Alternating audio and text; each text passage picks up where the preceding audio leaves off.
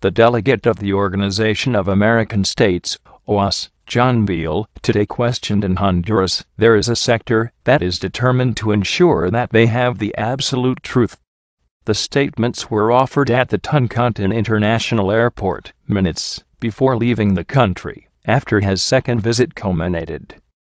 It's what we're going to talk, because people have not even bothered to read the document, said Beale, referring to the statements of some political leaders of the country on the proposed OAS to install the dialogue. Under international representative, the sector is not serious about dialogue because they are looking to make dogmatic political campaign. He recalled that the Honduran democracy will be strengthened with a new legal, independently, and without external groping system. They're stubborn that they have the absolute truth. Their participation must be more thoughtful.